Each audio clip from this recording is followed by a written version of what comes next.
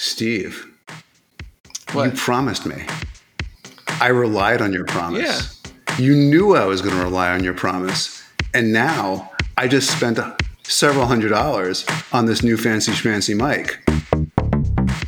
Yeah, I'm really sorry about that, Dan. I know that's kind of inconvenient. Oh yay, oh yay, oh yay.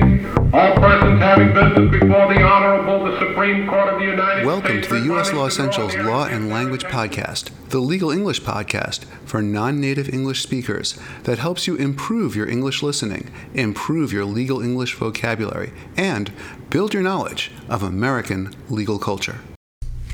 Hi, this is Daniel, and before we begin today's episode, I want to remind you that U.S. Law Essentials offers online courses in legal English and online courses in U.S. law. Our courses are designed for international attorneys, students, translators, and bar candidates. If you have any questions, please contact Daniel at daniel@uslawessentials.com. Also, please visit us at uslawessentials.com and join us on Facebook and LinkedIn. Welcome to the U.S. Law Essentials Law and Language Podcast. I'm Daniel Edelson. And I'm Stephen Horowitz. And today we're continuing our Law Exam Essential series in which we talk about topics essential to law school exams and the bar exam. And today we continue our discussion on topics relevant to contract law. Specifically, we're going to be focusing on promissory estoppel. Promissory estoppel. Is that like where you promise to stop doing something? You know, Steve, despite your inaccurate definition of the legal term, I have to say I'm really persuaded and impressed. I think because of just how sonorous and beautiful your voice sounds over your mic. Oh, wow. Thank you. You make me feel so good, even though you just insulted me. Well, this microphone it's a great microphone. It's a Samson Q2U. You don't have one? I don't have one, but, and they're not even a sponsor, unlike Johnny Depp. But yeah, I would love to get one. In fact, I'm really envious. Oh, well, Dan, I want you to sound as good as I sound.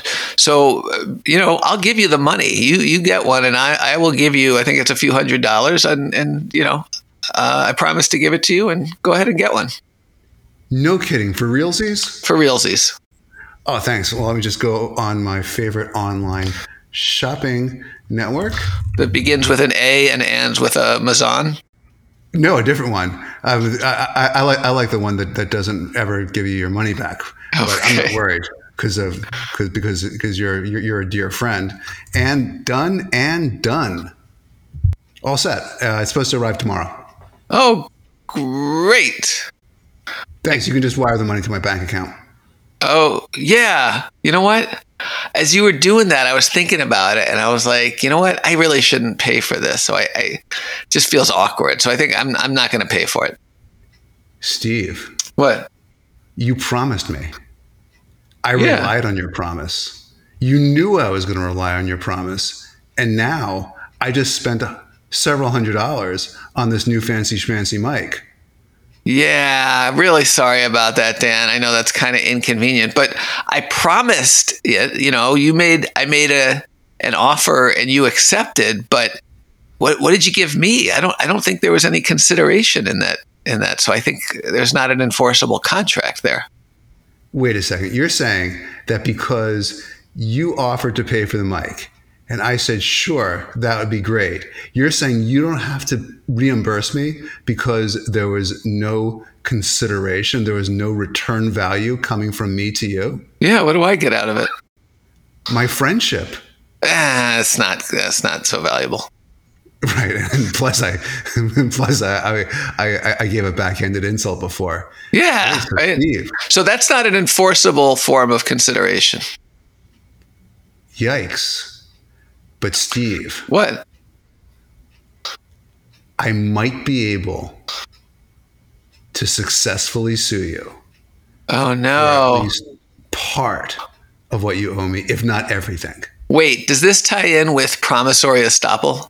It does. It does. How? So promissory estoppel is a substitute for consideration, and it's applicable in certain circumstances where somebody detrimentally relies on someone else's promise, even though there was no return consideration. Detrimentally rely. So detriment is like harm. So if something is to my detriment, it's like I lost something. So you relied on my promise to your detriment, meaning you relied on my promise and then you went and spent money. So now you don't have the money, but because you were expecting to get it from me. Right. So if in fact you made that promise and I reasonably relied on it, and then I got hurt, there was that detriment to me because of my reasonable reliance on your promise, I might have an argument that you can't get out of your promise. You're estopped from refusing to reimburse me. And so it becomes like a substitute for the consideration.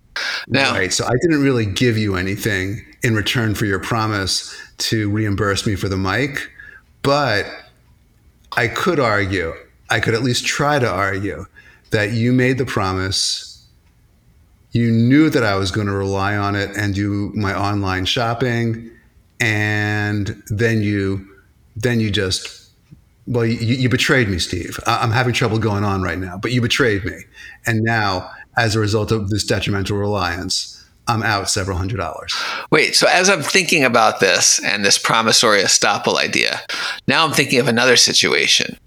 What if you are a charitable organization, a nonprofit, and I say, I promise to donate $1 million to you.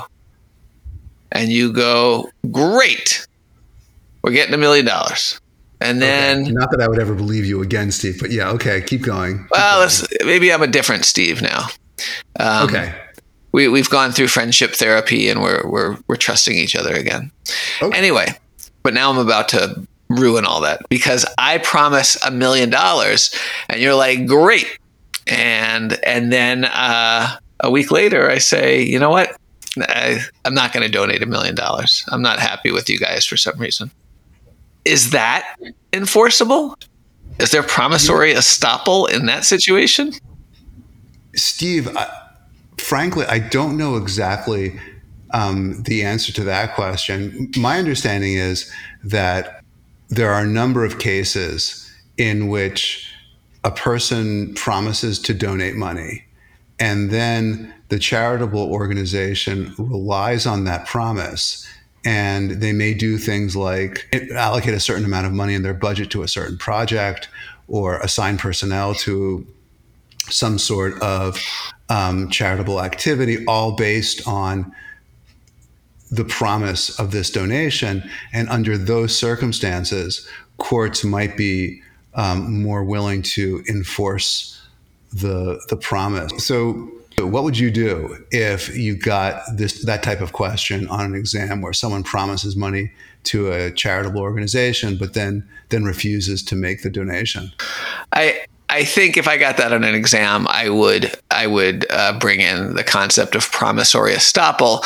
I would probably say that the charity or the nonprofit would have a strong argument for enforcing the original promise to donate money based on the concept of promissory estoppel. Yeah, and I think that's a good strategy, but certainly first you would want to walk through the elements of a contract and then point out if the element of consideration is lacking, how the plaintiff could then try to recover based on a theory of promissory estoppel as a substitute for consideration. Yeah, that is a persuasive way to do it, to lay out the components of what makes a contract and then explain that promissory estoppel is a substitute for consideration. Wait, so Steve, if you're really persuaded by that argument, then I guess you'd have to agree that you really have no choice but to send me the money, right? I promise, sorry, that I will stop sending you the money. I'm not really sure what that means, but I guess now would be a good time to admit that I didn't actually order the microphone.